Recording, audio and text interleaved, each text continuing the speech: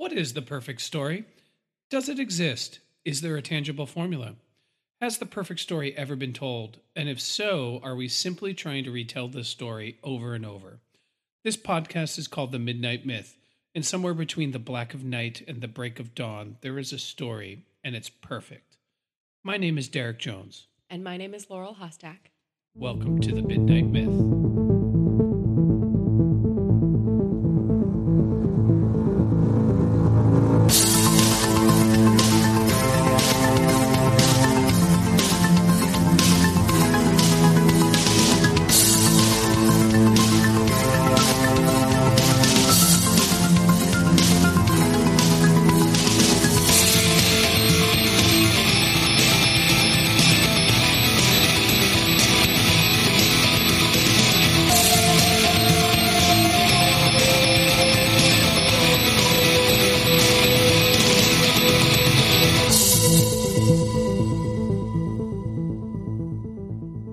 Welcome back to The Midnight Myth, everybody's favorite philosophy, mythology, history, pop culture podcast. You name it, we analyze and discuss it. As always, I am very excited to bring you another episode. It's that special time of year, 2019. The leaves are changing. Reaping day is upon us. We are about to hit winter. The veil between the netherworld and our world is thin. The pumpkins are spicing. And everyone is thinking spookiness and scariness. And we're here to bring you our 2019 Halloween special. And for this episode, it has a certain extra significance. We have done a lot of work in prepping this one. We knew we wanted to do this a long time ago, and we targeted this year as the year to do it. We are going to talk about the creepy, the tormented, the controversial, the divided, the groundbreaking ghost story that came from Stephen King and then was adapted into film by none other than Stanley Kubrick. We are talking The Shining. Spooky, scary at the Overlook Hotel, Sidewinder, Colorado. We are heading to the Midwest, to the West of the United States, to one of the most haunted hotels of all time, and to this amazing story universe put forth by two SKs.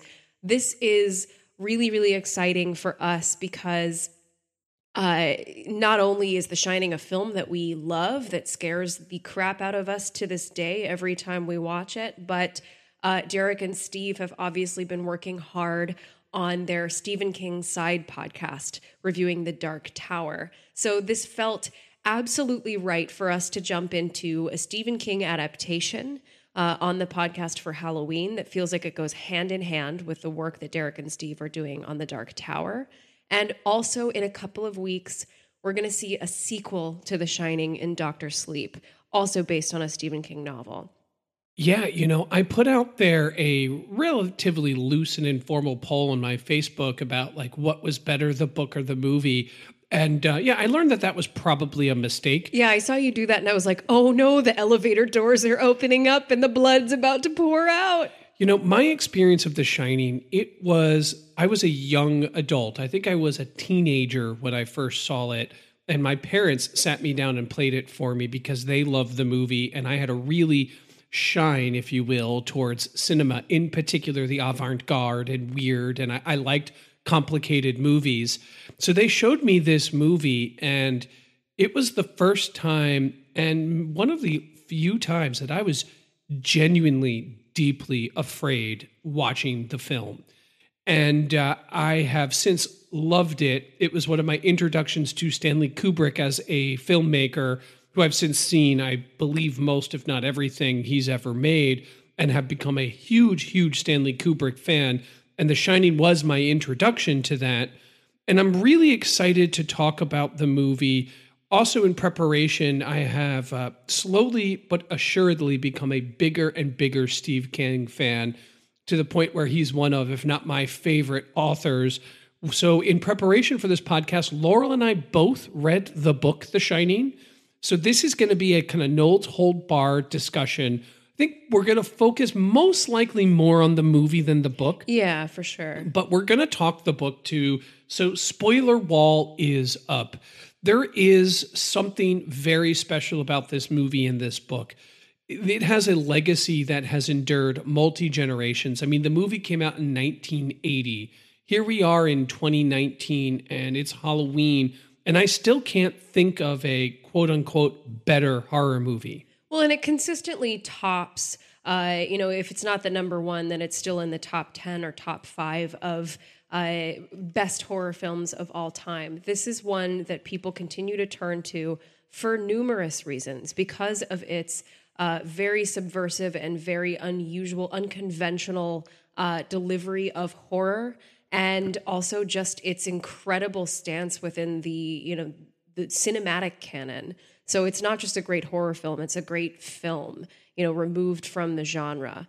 And genre films can so rarely be recognized for being great films that it's important that we have something like The Shining out there.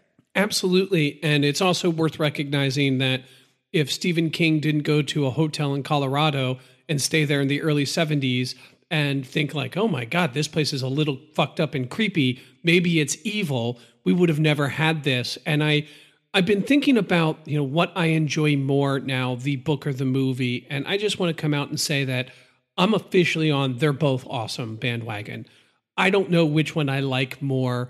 I think the movie was at the time a more impactful experience than reading the book now as an adult in 2019. But I can't go back in time and read The Shining as a teenager because I think it probably could have had a similar effect on me and a similar transformative effect. And the other thing that The Shining did for me as a film is it really made me recalibrate horror. I watched The Shining at a time where I was really into the late 80s, really kind of grotesque horror, really monster, jump scary, gory horror movies like the Friday the 13th, the Nightmare on Elm Streets, the Hellraisers. Yeah. I was really into those movies. And then I saw The Shining and was just like, oh, wait, those other movies aren't really as good as I thought they were. No disrespect to any fans out there. They're fine movies, but I'm like, horror can really do something interesting and different. And I'm excited to talk about it tonight. But before we get too deep down the rabbit holes, a lot of things happening in Midnight Myth news and then in the Midnight Myth sphere. A lot of people dialoguing with us, in particular on Twitter. So, Laurel, give us the spiel. What are we up to? What's happening in the Midnight Myth? How can people talk to us if they want to talk to us? So if you want to reach out to us, the best place to do so, like you said, is on Twitter. We are at The Midnight Myth. You can also find us on social media on Facebook and Instagram at Midnight Myth Podcast. You can also head to our website, www.midnightmyth.com, if you want to drop us a line on the contact form, sign up for our email list, or learn anything else that you want to know about the podcast. There's also some blogs and extra content there, so it's a great resource for you. Also on the website, you'll find a link to our merch store where you can purchase tees, totes, phone cases, mugs, sweatshirts, whatever you need, especially with the holidays coming up around the corner. Definitely make sure you get your hands on your Midnight Myth and Wheel of Caw merch.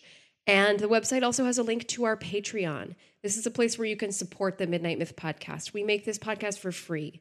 We make little, if any, money off of it. And we would do it for free for the rest of our lives, but it really does help if we have a little bit of extra change to help cover our costs. So if you would like to support us, you can do so on Patreon, and at each level of monthly pledge, you'll get an extra perk. So that might be a discount on the merch store, a shout out on the podcast, or a bonus episode. So this is a great opportunity and a great way to help support us and make sure we can continue making the podcast for you.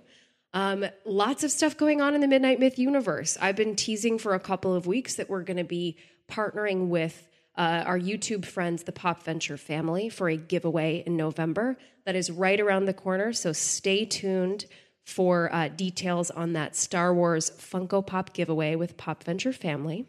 And if you're on our email list or you're following our social media channels already, you may already have seen this, but we are super excited that we were selected as the recommended podcast of the month by M from Verbal Diorama, who is another podcast that we love so much, in her new column for the UK film magazine Film Stories. This is a fabulous independent film magazine in the UK. If you are in Great Britain, if you're in that area and you can support an up-and-coming business that is telling amazing stories, has fabulous interviews, and is up to date with all the latest news in the film and television industry, definitely order your copy of Film Stories and check out that column. Check out what they're putting out there. It's a fabulous thing. And we're so grateful to have been recognized, and we hope that we live up to that recommendation. Yeah, and episode 9 of The Wheel of Ka has been recorded. Yes. I believe this episode will be posted before the next Wheel of Ka. Yes. But fellow travelers on the path of the beam, refresh your feeds very soon. The Wolves of the Kala discussion will be up. And I will tell you, I'm just going to say this now, I think it was our best work yet. I'm so excited to hear that. I really do think every Wheel of Ka gets better and better. And for Stephen King fans and non-Stephen King fans alike, it's still a very informative and exciting podcast. So it should be really fun to have that come out the same week as this, our all Stephen King all the time podcast. Yeah, well, he is the great American word slinger. Let us jump into the movie. I think we've gotten into a good flow here where I do these recaps that I try to keep pretty brief. Yeah. Let me recap. I will recap the movie. So if you've read the book, I'm not going to recap the book, but we'll take that as read. The movie features the character Jack Torrance, who is traveling to a place called the Overlook Hotel, where he's getting the job as the winter caretaker. His job is to take care of this hotel because during the winter months in Colorado, the snows are too fierce to keep the actual roads open, so they have to shut it down. His job primarily consists of heating the rooms, maintaining the, upkeep of the hotel, making sure the place doesn't go to hell.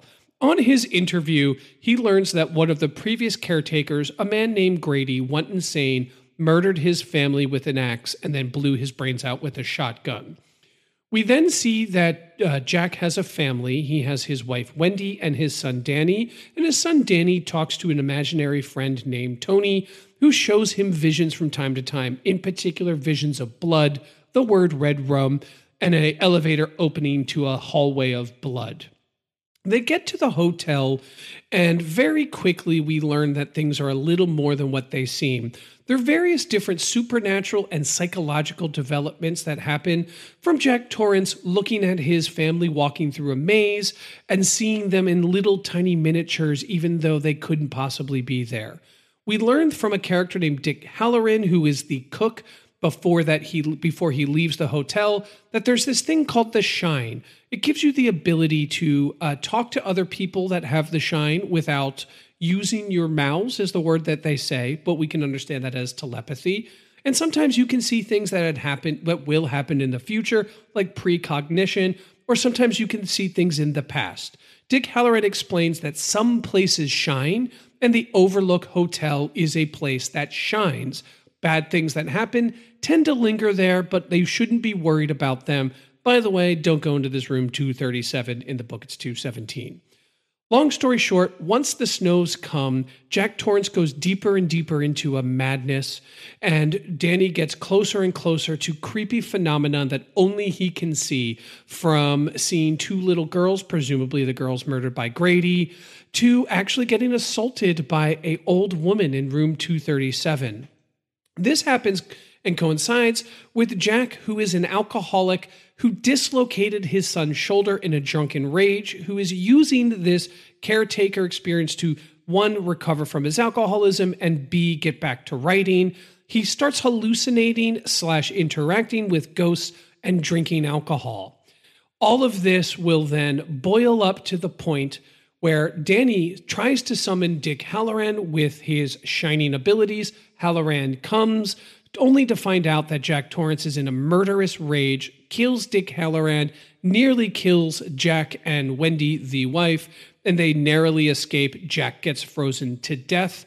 And the final shot of the movie is a picture from 1921, clearly showing Jack Torrance in the picture as part of the Overlook Hotel at a July 4th party. Great recap. Thank you for revisiting all of those creepy occurrences within the Overlook Hotel. This is an amazing movie. This is one of my favorite movies. Definitely, I think my favorite horror movie. Something that I can just go back to again and again when I'm looking to get creeped out. And an incredible character study and an amazingly ambiguous story. I think one of the reasons I'm drawn to it again and again is because there are so many different ways to interpret it, so many details. It's Kubrick. You're always going to find some meticulously plotted detail in the corner of a shot somewhere that will keep you coming back for more. You teased in the beginning that we have this story because this guy, Stephen King, happened to stay in this hotel in Colorado one night and had some creepy dreams. And because of that, he created The Shining. The actual hotel that he stayed in was called the Stanley. And that's in Estes Park, Colorado, which is a great town. I've actually been there, and you can see the Stanley Hotel, the overlook sort of looming over the town. And it was also built in the early 1900s and has its own creepy, scary history. It was built by the Stanley Steamer guy, so that's where it comes from, is this kind of steam industrial tycoon from the early 20th century. And room 217 of the Stanley Hotel is the presidential suite and has a number of ghostly, haunting occurrences that run throughout its past. But the great story about Stephen King staying there is that for some reason, he and his family were the only guests in the hotel that night. So just like Jack, Wendy, and Danny, they're the only people wandering the halls of this enormous, palatial place with just a couple of staff members trying to stay out of the way. And that night, when they stayed there, Stephen King had a dream that his son was being chased through the halls by a fire hose that looked like a serpent. He woke up from that dream, lit a cigarette, and looked out the window. And he has a quote where he says something like, "By the time the sun rose, I had the bones of the book set down in my head." It's a kind of wonderful story, and it takes Stephen King away from his New England setting and into the same kind of place where the Donner Party got stranded. And the film takes that to a new level where we see the tension between this massive, enormous manor, like this huge hotel, which could not be bigger and could not provide more opportunities for entertainment or space or spreading out, and yet it feels like the most claustrophobic space you can imagine. Somehow, both King and Kubrick are able to accomplish something so contradictory by making this big space the smallest, tightest quarters, a place where you can experience cabin fever. I think that's one of the reasons why it's so scary, is because it plays in these opposites. Oh, yeah. So I'm glad that you pointed that out, and that it plays in these opposites. I think one of the geniuses of the entire Shining narrative, whether you're pulling from the book or from the movie, is the reversal of the standard horror tropes. Yeah. And what I mean by that specifically, a standard family encounters a haunted house. Think of the Poltergeist. Sure. Right? It's usually the father that ends up having to stand up to the ghosts and be the protector and save the family. This inverts it. It is the father who succumbs to the temptations of evil and then becomes the antagonist. They're trying to literally destroy the family that he has sworn by a sacred oath of marriage, by all of the natural and moral laws that we have, by all of the ethical, legal standards that we have to protect. He becomes the very thing trying to destroy them. There's this great, big, humongous hotel that should feel sprawling and open, and people should have room to like move around and stretch their legs, that becomes claustrophobic and contained. There is a child who's supposed to be innocent and need to be protected, who's the one that has to stand up and fight his own father and fight these own monsters, has to be the one that summons Dick Hallorann to come and try and help them. So there's this huge reversal of what you think of a standard horror movie, a dark place, a hallway where the father and the son are creeping and something jumps and the kid runs and the father says, "I'll protect you," and stands up and fights. Stephen King and Stanley Kubrick are too smart to think we should be scared by that. They upend those tropes, they upend those standard horror story narratives and tell something that is so fundamentally and deeply creepy that it is a life-changing experience, in my opinion. Not to oversell it, but it fundamentally recalibrated what I thought of an entire genre, which is a lesson that I have carried forward to this day. Well, I think that's a really interesting point because you're absolutely right. Our POV character, at least our primary POV character, is Jack Torrance. He's the one that we probably spend the most time with, although there is some division of point of view between Wendy and Danny as well. And yet he's the one that we watch slowly transform into a monster. And that is subversive. That is unusual for horror film especially, but horror fiction in general. What I think is really interesting about that is that The Shining isn't the first to do it. It's just something that hadn't been seen in a while. And this is going to get me kind of into both King and Kubrick's literary influences, but I want to talk a little bit about where this fits in the legacy of literary and fictional horror. And that starts with Edgar Allan Poe.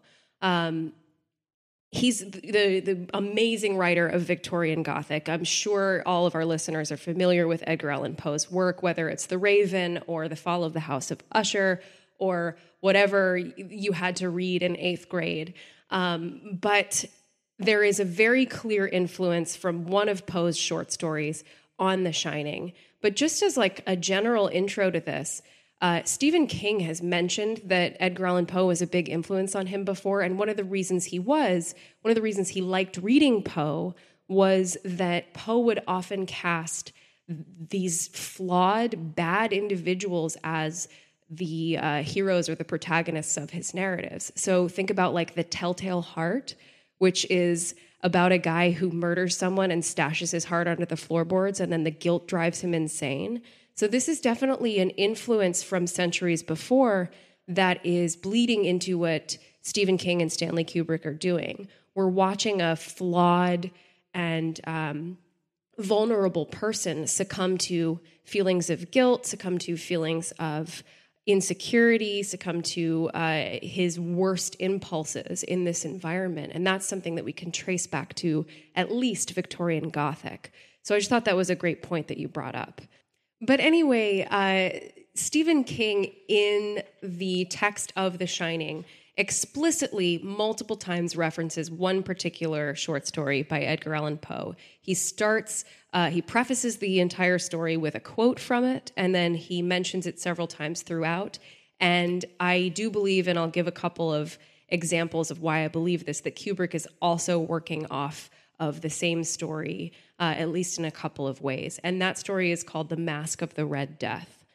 This is a short story that Poe wrote in 1842 that is usually perceived as an allegory about death. And it takes place in a sort of vaguely medieval Renaissance Italy, but it's very airy. It's very much of no time or place. It's very timeless. It concerns the main character, whose name is Prince Prospero, and it's in a time where a plague called the Red Death is ravishing the countryside. And the Red Death is characterized by just profuse bleeding from your pores. Within an hour of contracting it, you're dead. So Prince Prospero and 1,000 of his noble knights and ladies and men from his court hole up in his castellated abbey to just wait out the storm. They're like, let's take off to the castle. We'll seal all of the entrances so that the plague cannot get in, and we'll party. So he hosts a masquerade ball that goes on forever and ever while they wait out the plague. Now, while they're reveling, nobody notices that a mysterious masked figure has been moving among them from room to room. And while everybody is kind of dressed in a spooky manner, Poe calls them phantasms, as though they're dressed in sort of ghostly attire. This one particular figure is clearly dressed as the Red Death. He's wearing burial shrouds. He's got blood all over his face. And once people take notice of him, they're like, this is really in poor taste. Yeah, not cool, bro. Yeah. So when they finally notice him, Prince Prospero seizes the figure and unmasks him, only to find that there is no one inside the mask. It's completely empty. And then suddenly, all of the masked revelers start dropping dead of the plague. The final line of the story is wonderful. It's, "And darkness and decay and the Red Death held illimitable dominion over all." Just a really creepy, spooky atmosphere here. Love it. One peculiar detail about the castellated abbey that they're all holed up into that I love is that every single room is painted in like a monochromatic manner. So there's a red room, a white room, a black room, a violet room. They're all one color. Now, if you're looking for it, during the climactic final scenes of The Shining in the Overlook Hotel, you'll notice that Jack chases Danny through a completely green room, and that Wendy is running through some blue apartments, and that there is a red hallway that she runs through later, and also that, of course, the name of the bar and the ballroom that Jack has been drinking in is called the Gold Room, and it is decorated mostly in gold. So I think that's definitely an explicit reference to the Mask of the Red Death there. Usually those colors are meant to represent different emotions or elements of the human psyche, so people passing through different psychological phases. Yeah, well, we also do see in the movie the ghost of a character in a dog costume performing a going down. A sexual act. Yeah, yes. A sexual act on someone else who's not in a mask. We also see at one point Jack is just walking towards the gold room and we see the party and it looks like it's just a great big party is happening there. And in the book, it is very much a masquerade party that Jack is attending that is talking about the unmasking over and over again. So I think you're really onto something Yeah, here. and he repeatedly shares the line, "and the Red Death held sway over all" in the book. So he's explicitly referencing it. But what I love sort of thematically about the connection here is that the Mask of the Red Death is, to me, like the 19th century version of The Call Was Coming from Inside the House, right? So we have all of these noble, elegantly dressed, just high society people holding up in a castle saying, "We can escape death. We will not die of the plague like the peasants and the gentry out there. We have our safe space up here in the mountains, if you will, while the storm rages outside." And yet, the Red Death walks among them. This is very much what I see in Jack here in the Overlook Hotel, because you might think, up here on a secluded mountain, maybe we're snowed in, but the doors are locked, nothing evil can get in. Turns out we've locked in the monster with us. The Red Death walks among us. So it's very much hearkening back to Edgar Allan Poe saying that it can get you anywhere, right? Death can get you anywhere. And that's mostly how people read the story, as this allegory for no matter who you are, what station that you have in life, death is coming for you. It is inevitable. And I think that is something that is echoed here in The Shining. I love that. Yeah. Where this sort of ties into the historical context of places like the Overlook and the Stanley Hotel, I think is also really interesting. I think there's an interesting intersection there because mostly these giant resort hotels, these grand hotels, are an artifact of the Gilded Age in the United States. The Gilded Age we generally think of as the last 2 or 3 decades of the 19th century in America. And the Overlook was built in 1907, so we're fudging the numbers a little bit, but it's very similar to these grand hotels. The Gilded Age was characterized by massive economic growth and by massive industrialization, urbanization, and especially growth in the railroads. So we had a more interconnected country than ever. But there was also a growing wealth gap. So wealthy tycoons like Stanley, the guy who invented Stanley Steamer and opened the Stanley Hotel in the 1900s, were making tons of money off of the backs of low-paid workers. So people with all of this excess disposable income could just hop on a train and go to these grand hotel resorts, take off for these massive long vacations. They had nothing to do and too much money to spend, while the workers were toiling away, keeping their companies afloat. So that's kind of where these hotels come from. But I think it sort of echoes again that sense of the wealthy and the privileged cloistering themselves off while the less privileged toil away or face off with economic hardship or plague or whatever is ravaging the countryside. Yeah, and the Gilded Age is also synonymous with intense political corruption. Yeah. It's the era of time in which political bosses became a thing. So you had local politicians, or rather local political leaders deciding who the politicians would be based upon how the highest bidder.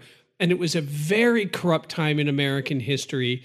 It's also the rise of gangsterism in America, where you would have such lawlessness in this new urbanization with the Gilded Age, and you'd have cops and police forces that were either corrupt, inept, or both, not willing to do anything, where people started forming gangs to protect themselves and to defend their turf and territory, which led to the rise of organized crime in the country as well. So all of these things happening in this era of time by which we see the Overlook Hotel, and the Overlook Hotel kind of being somewhat of a symbol of gilded America, a symbol of political, economic, moral corruption, a place where people are supposed to go and have a good time. And this is supposed to be the high society, but that fucking high society is covered in warts. It's based upon corruption. It's based upon oppression. It's based upon suppressing labor. And in this hotel, terrible things happen. And those things linger like the smell of burnt toast. Yeah. And, those things, these actions that people have in this hotel, they tend to stay there rather than dissipating. And I think that's an interesting idea for us to talk about when we think of what makes a haunted house a haunted house. Right. Because in many ways, the basic bones of the story, as Stephen King said when he was smoking that cigarette after his nightmare, was that this hotel is haunted. Yeah. And because it's haunted, things happen. So what actually is a haunted house? The idea of haunted houses, as we've talked about in preparation for this podcast, they go back as far as we can find to the Roman Empire, where we see the first discussions of a place being haunted. But it sort of makes sense in a sort of very simple dualistic version of the world. If there's a place where you can go that's blessed, where the gods or God have blessed, a place that is both healing and rejuvenating, whether that's a spiritual healing or, depending on your beliefs, a literal physical healing, a place where you can go to feel good spirits, wouldn't it make sense that there's a place for evil spirits? Right. A place where a dark act is more likely to happen? Don't we all have this common idea of an area that's cursed? Doesn't every small town in America have that place where children are like, don't go over there? That's the cursed area. Something bad would happen there. And that is the area, the sort of soup where the haunted house comes from. And what we have in the Overlook is like a haunted house magnet. Yeah. It's a haunted house times 1,000. It's just because it's not a haunted house. It's a haunted several houses. Yeah, it's a haunted hotel, which means people have come and go for generations. And more often than not, it's a place where people go to not be at home. So people don't behave the same way that they do at home.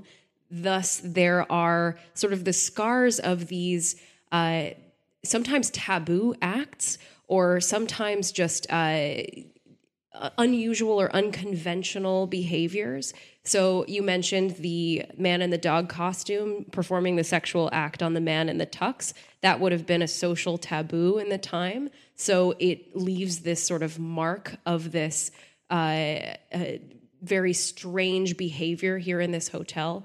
But then you've got, this 1920s party where everyone is drinking Advocat, this liqueur, during Prohibition. You have all of these social and legal taboos that are happening in this place because it's not home. And that leaves this sort of smell of burnt toast around. Absolutely.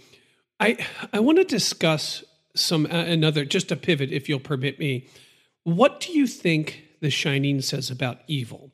Now, I have prepared a little bit about this, but before I jump into what my thoughts are on this, I do think The Shining, and let's specifically focus on the movie first. Maybe we can get to the book if time permits.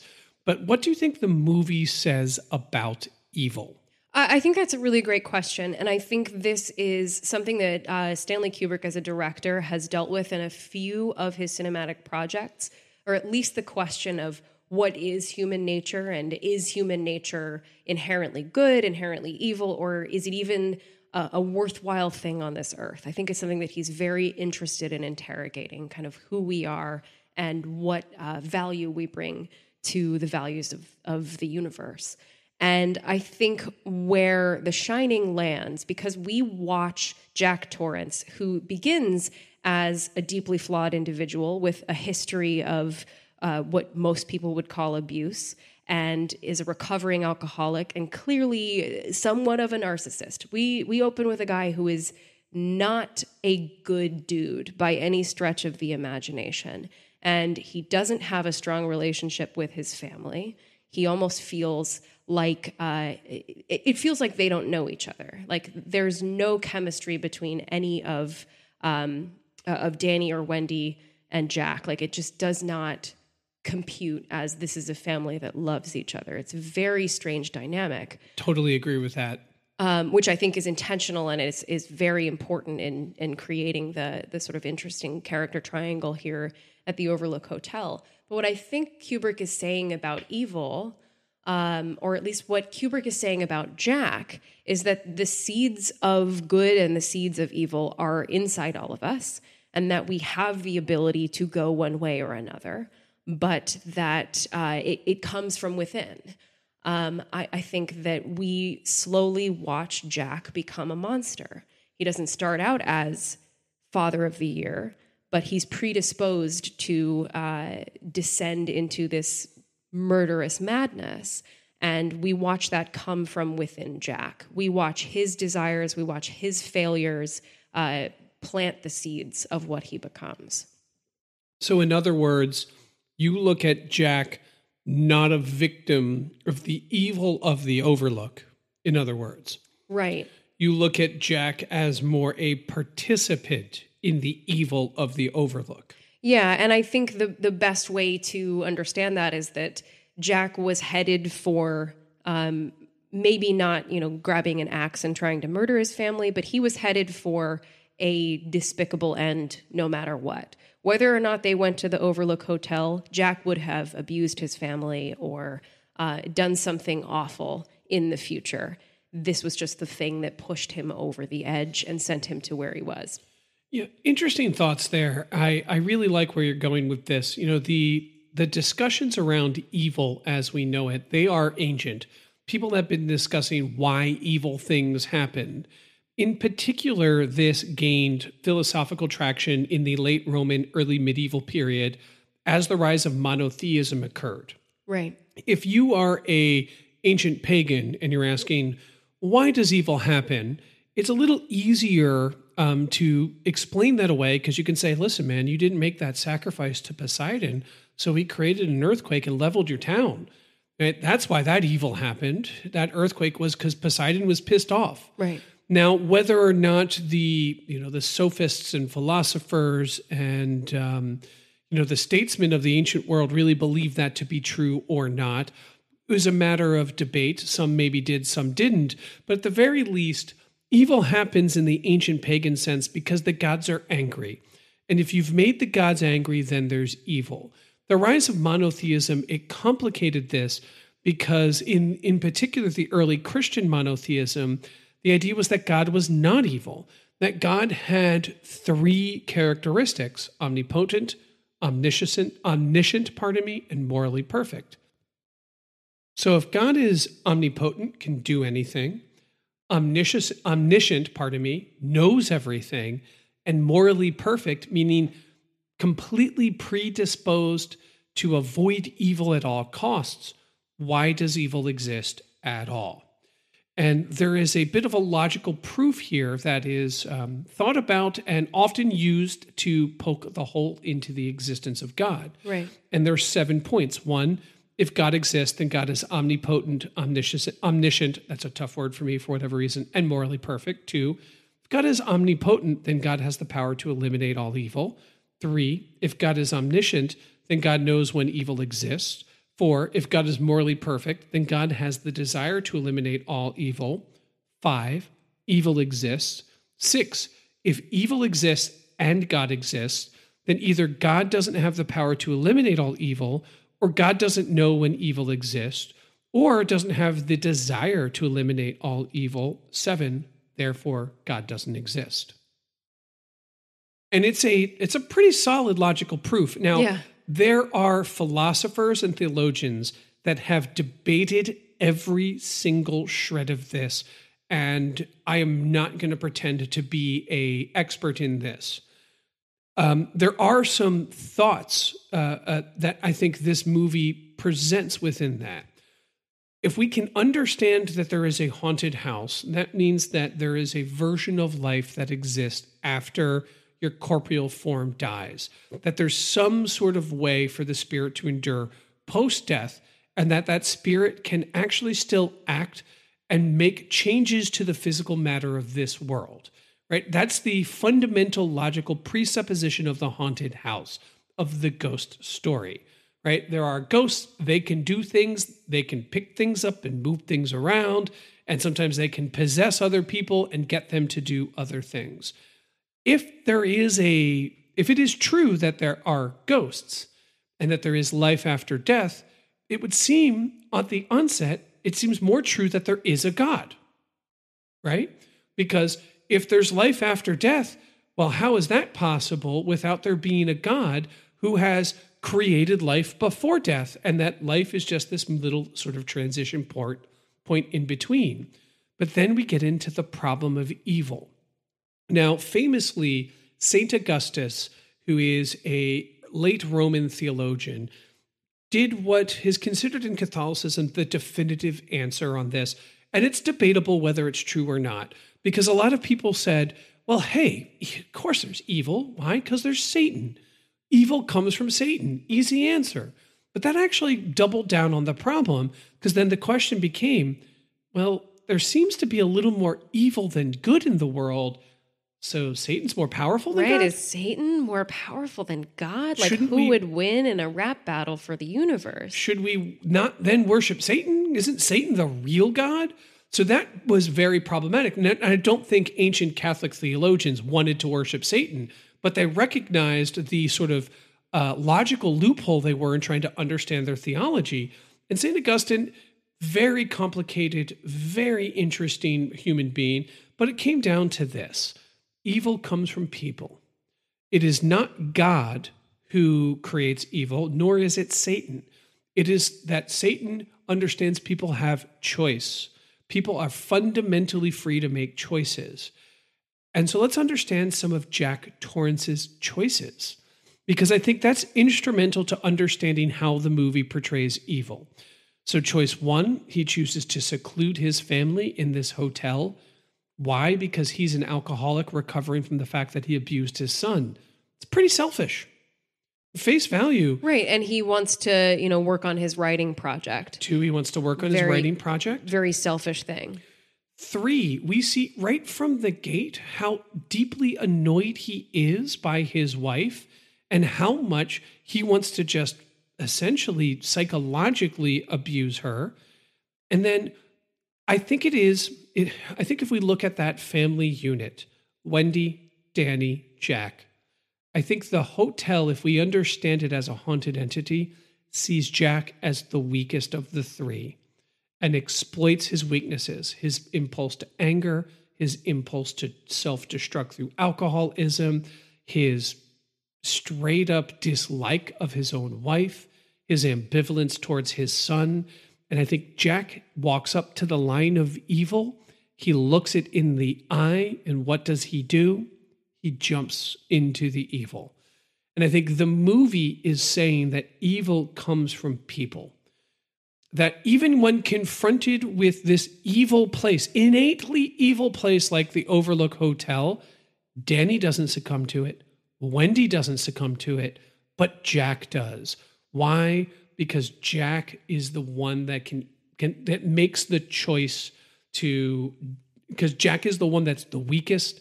He's the one that can make the bargain. He talks about how he has a contract with the hotel, very reminiscent to the idea of the contract with Satan. Right. Do you have any idea what it means? I signed a contract. What would happen to me if I broke this contract? He's made a bargain with this hotel very early. Yeah, he literally says, "I'd sell my soul for a glass of bourbon or whatever." Beer. Yeah. And so I think it is fundamentally about Jack and Jack's choices that drive the evil, that accentuate the evil. And I think when it comes to the discussion of evil, at the very least, I don't have the answer to the problem of evil. However, I think the movie is saying it comes from humans and their choices. Yeah, I think that's absolutely right. In the first meeting between Jack and Ullman, the manager of the Overlook Hotel, when he's first giving him the sort of overview of what the job entails and tells him about the previous caretaker who went mad and killed his entire family, Jack looks him in the eye and says, "That's not going to happen with me."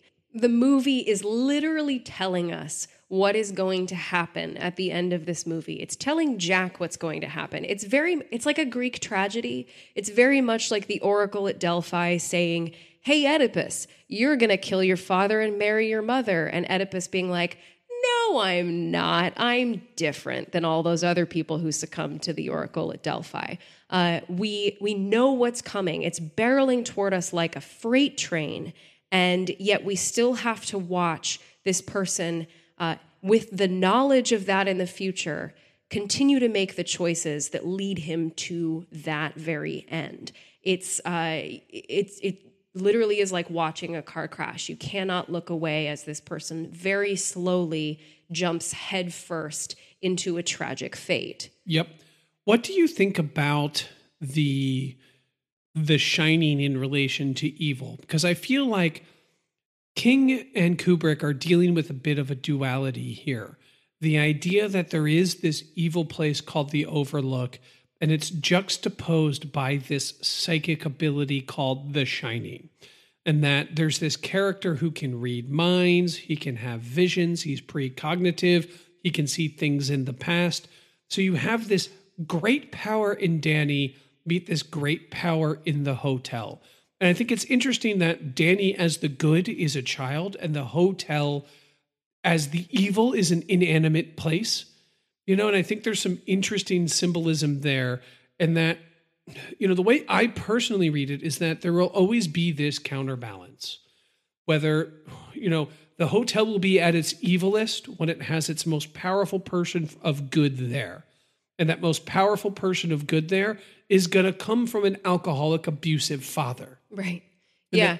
There are these sort of tent poles that kind of cosmically balance each other out. Yeah. Well, and you bring up that it's, a fight between a child, an innocent, 5-year-old kid on his little plastic bike running through the hallways, between this little kid and this monument, this this artifact that has stood for decades, this inanimate object, but something that is full of the scars of people, of adults and their choices. So we have sort of I don't know, I'm kind of working this out in the moment, but it's like if the ultimate evil is this establishment, is the past, is the ghosts of the past, if you will, and all of the mistakes that they made, then the embodiment of good has to be a child who is just the embodiment of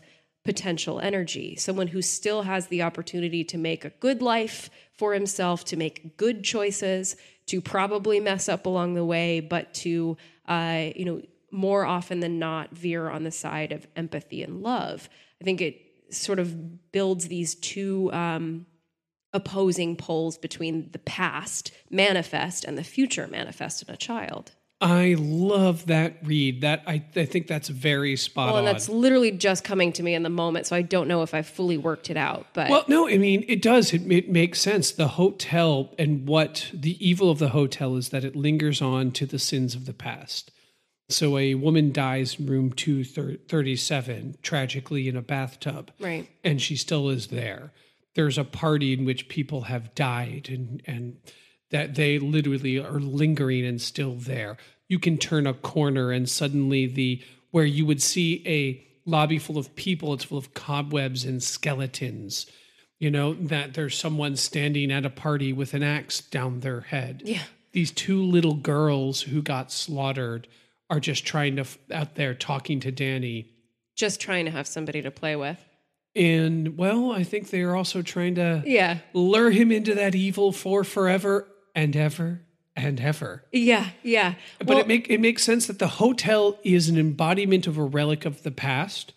It was built in the past, and then here is this child who has nothing but potential and potential towards the future, and that it is trying to rob that future by convincing Jack to kill his family. Well, and that future very well could be just growing up to be exactly like his father. So Danny has, we don't get to see this kid grow up, so we don't know what he's going to be like. But I think the film is also very interested in cycles of abuse and when those are perpetuated.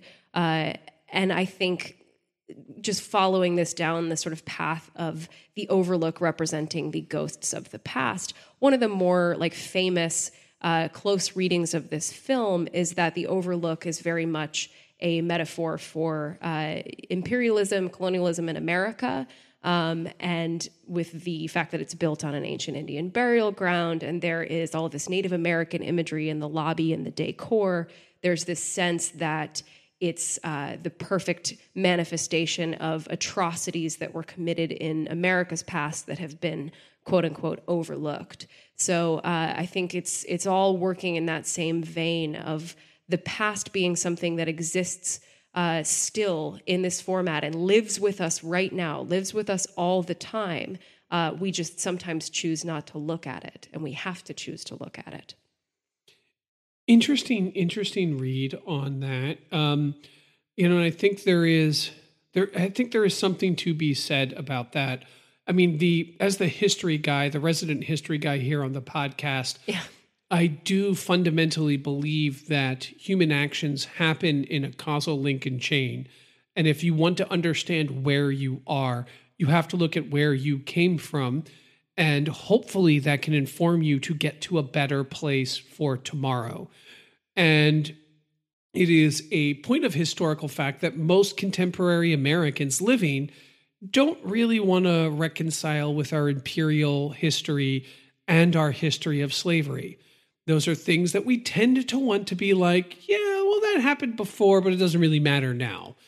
And you do get to see some imagery in this movie that could suggest that reading. And I think it's valid, but I do think the movie hones on to the individuals and the individual psychology rather than making a broader sociological point, at least in the way I read it. Or at least a really specific and explicit one. I think we can draw the metaphor that what happens in the past can linger like burnt toast, and that can have reverberations.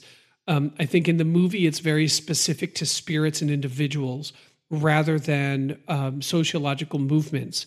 But they do take the moment to say it's built on an Indian burial ground.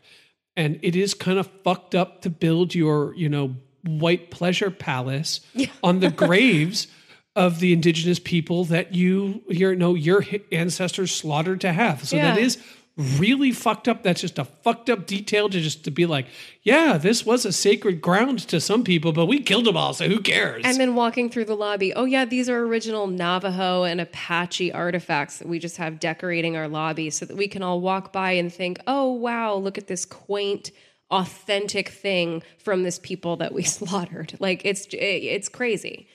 And so I do think there's a way to read that, but I don't think textually speaking, like just from the movie itself, that it really telegraphs that point. I think that is something you got to dig for, you got to look for. And I don't think that's a quote unquote incorrect reading, but I don't think it is the authorial intent, if that makes any sense. Oh, okay. I mean, that's totally fair. I mean, it doesn't feel like a movie about colonialism to me. Well, even if you don't think it's explicitly about that, it is a layer. And I think that layer serves to thematically enhance what the movie is working through on other layers. I think that's absolutely correct too. Yeah, it is a fun way and an interesting way to engage with this movie and to reflect on it and reflect on some of the imagery and reflect on some of the subtext. Totally. I'd really like to spend a little bit of time to understand the last shot of the movie and to kind of reflect on what exactly that means. And I think we can retroactively, based upon what we think of that shot, reflect on what the entire movie means. But actually, before we do that, yeah, we both agree that the reading of The Shining is that it's a haunted mansion. It's a haunted hotel, right? Because I encountered some that say, no, this is all just in everyone's mind. It's actually not haunted at all. Well, so I personally choose to read this as there are ghosts, but I do believe that Kubrick intended a certain amount of ambiguity here, and that's why in the technique and in the way that the scenes with apparitions or spirits are shot, or the state of mind of the characters as they are going into those sort of ghostly experiences. I do think it's intended that we are supposed to question what we are seeing here. We know for a fact that the characters are experiencing a certain level of cabin fever. They're experiencing a certain level of psychosis, if you will, and that Jack in particular is experiencing probably alcohol withdrawal and has a whole lot of things contributing to his state of mind that might be causing him to fabricate these things. But there's no easy answer to whether or not the ghosts are actually there. The scene with Lloyd in the bar in particular is very tough just because of the way that the scene is shot. You could easily read this as Jack is just imagining Lloyd there. And Lloyd, of course, is sort of projected from past bartenders that he has had drinks from. So he's not like the bartender of the Overlook Hotel. He's just from Jack's mind. But then we actually see a glass of bourbon in Jack's hand. You know, we actually see a shot from over Jack's shoulder that looks more objective than subjective. So Kubrick is constantly complicating these experiences with the ghostly apparitions. Shelley Duvall's character, Wendy, actually sees the dog man, and that feels very objective, like that's absolutely happening during this climax. But she's also in a heightened emotional state, so how much can we trust what she is seeing? So I think the debate is important. I have my way of personally reading it just because it's something that I like better, but I think that the ambiguity is intended.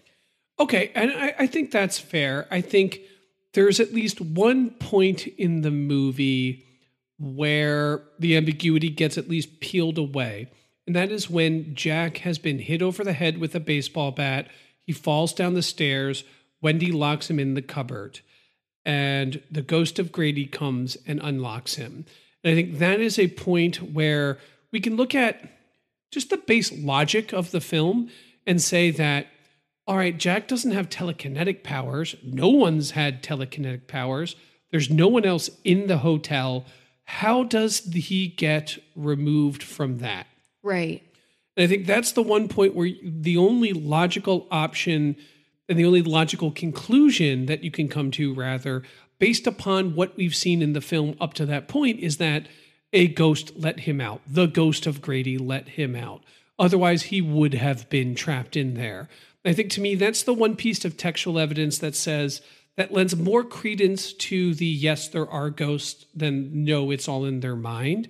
Though I do totally agree with the way the movie is executed. It keeps you guessing. that's the point where I'm like, okay, I'm no longer guessing anymore. And I think that's the point that ushers in the third act. Jack now has an axe. He's now going around. He's now trying to kill them. The ghosts are just fully loose. There's no more guessing anymore. This is a ghost story with an axe murderer. Yeah, that's great language that you're using there. It brings to mind the distinction between terror and horror here. So very much throughout the first 2/3 to 3/4 of the movie, we are dealing in terror. And that's the moment, once Jack gets the axe, that's the moment we turn into horror. So this distinction was first coined by Anne Radcliffe, who is a Gothic literature writer. And she basically said that terror is the anticipation of the horrifying event. It's the anxiety, it's the dread in your stomach. It's sort of like walking down a hall and having the dreadful sense that there's somebody hiding around the corner. And horror is the actual response to the horrifying or traumatic event. So horror is the person around the corner actually jumping out with an axe and slashing you with it.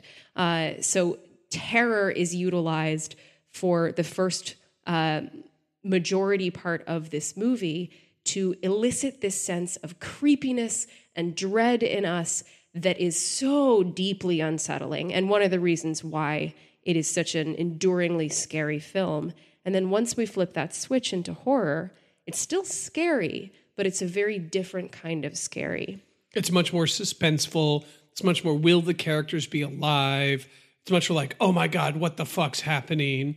Like your jaw is dropped, much more in that last third of the movie. Yeah. Stephen King has a great quote about the difference between terror and horror that I'd love to share. He says, quote, "I recognize terror as the finest emotion, and so I will try to terrorize the reader. But if I find that I cannot terrify, I will try to horrify. And if I find that I cannot horrify, I'll go for the gross out. I'm not proud." End quote. Fucking love Stephen King. It's a great quote. It's a great quote. So this is a long way to get to what do you think the end shot means? I think the end shot where we see Jack in a photo in 1921, I think that's another piece of evidence that there is absolutely something supernatural happening in this. How the fuck is Jack Torrance in a photo in the Overlook in 1921? I'm not supposed to read that it's just a dude that looks a lot like Jack Torrance. Like, come on, that's not why it's there. It's just not a coincidence that Stanley Kubrick spends, 3 minutes doing a slow close-up on that shot? Absolutely not. Not just because he looks like a dude from there. That's Jack in that photo. What do you think that means? So I marvel at the ambiguity and the vagueness of this final shot. It's one of my favorite final shots of a horror film ever. It does so much for me without trying to break it apart. And so I am I feel a little hesitant to try to break it apart. Well, there's no right or wrong. Yeah. Give me your gut. Give me how you've rationalized, wherever you're at with it. Yeah. So the scene between Grady and Jack in the bathroom is a pivotal moment for the film where Grady is the butler at this 1921 party, but Jack realizes he's the guy who murdered his family, who presumably was a more recent addition to the staff at the Overlook, definitely wasn't from 1921. And Grady says, "You've always been here, sir. You've always been the caretaker. I should know. I've always been here."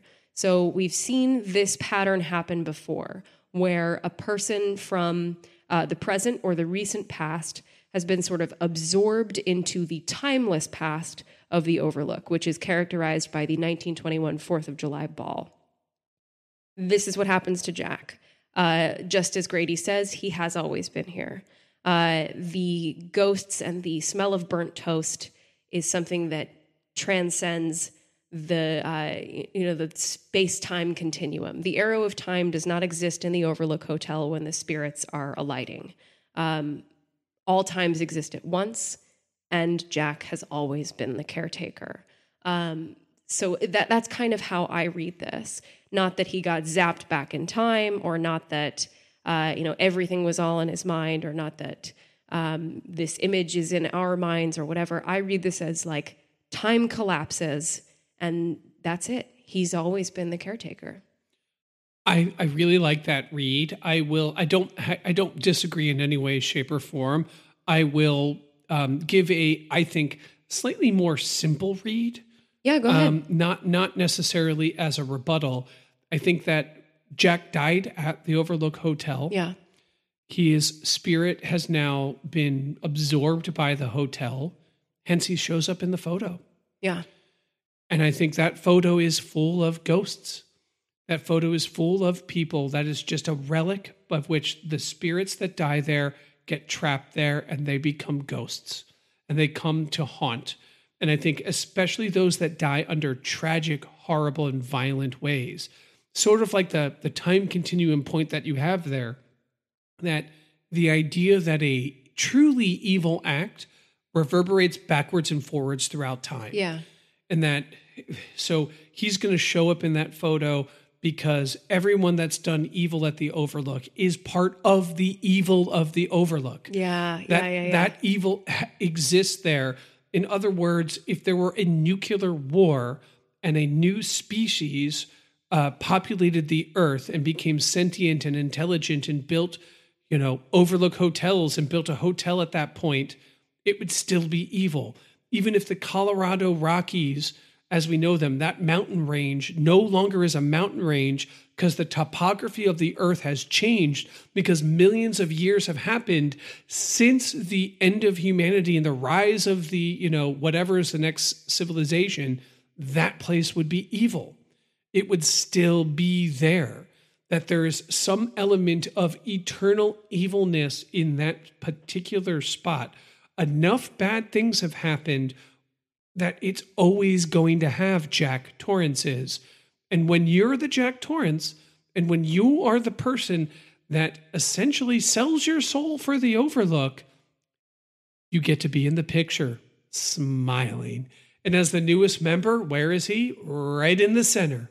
Oh, I love that. And it kind of like, I sort of want to find a way to dive way down the rabbit hole of like the space and time physics of evil. Cause it's like, okay, so evil can transcend time, but it's fixed in space. I think it's really cool.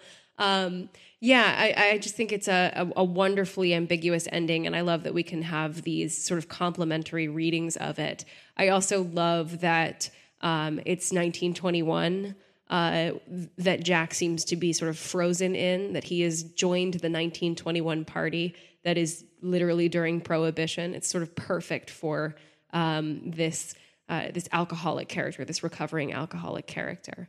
Though we do see that they are drinking at this party. So once again, it's the wealthy and the privileged getting to live with different laws and different rules and regulations than the people outside of this abbey that they have enclosed themselves in. Totally. You got anything else here before we go to any final thoughts? I wanted to throw out a couple of things that we didn't quite get to because holy crap, there's so much to say about The Shining, and so many people have said so many things. And so we didn't get to every reading or every possible interpretation of every scene, but I just want to call out the performances because this movie it is an extraordinary work of cinematography and direction and score and music and editing. There's so much technique going into all of this, but the performances are really what carries it. Jack Nicholson is inspired as Jack Torrance. He is this extraordinarily theatrical Jack that just leaps off of the screen and strikes total fear in the hearts of everyone who watches it. And I deeply appreciate watching his very specific descent into madness. There is no one else who could play Jack Torrance for me. And Shelley Duvall, I think, is extraordinary in this movie. And it should be said anytime anybody talks about this that to get the performance that she gave, she went through hell and back, and that Stanley Kubrick, as a director, basically tortured her to get the performance that she gave. So I just want to recognize that, but also, acknowledge that she delivered this character who is so deeply damaged and so afraid, and I think she gives something to it that is so remarkable. I see, a woman who lives in constant fear of either personally being abused by her husband or having her son be put in danger by her husband, and what she does for the first part of the movie in trying to keep up appearances or trying to convey that everything is okay. And then just to watch that crumble when Jack starts to descend is so heartbreaking and so tragic. I think Shelley Duvall carries it so masterfully that I just wanted to acknowledge her performance here and how great it is. I just love it. I mean, here to that. I think that is absolutely a great point. I think without Jack Nicholson and Shelley Duvall and the actor who plays Danny, who I don't remember, and Scatman Crothers, if you don't have great performances from these actors, because there's so few of them, like if you don't have great performances from all of them, this movie couldn't happen. Yeah. More so than any other detail, they needed to nail it, and my God, do they nail it. And, also, it's worth mentioning that Stanley Kubrick developed Steadicam shots that revolutionized film. So filmographers, cinematographers, film geeks still herald this as one of the greatest shot movies. And I absolutely, tend to agree, even though I'm not one of any of those things. The score of the movie is fantastic. And at the end of the day, it's creepy as fuck. Yeah. Yeah. And it is the only movie I've ever seen quite like it. And that is something that I think is pretty great when there is something so fresh and so original in such a non-original subject, which is a haunted hotel. Not an original idea, but to get such originality out of it, truly amazing. I absolutely adore it. I adore the book too. It's Halloween 2019, everybody. Thank you all, Midnight Myth listeners. This has been another absolutely blast of an episode to do. It was a blast of an episode to prepare. We look forward to doing Halloween episodes every single year. And until next time, guys, trick or treat and be kind. Spooky Halloween.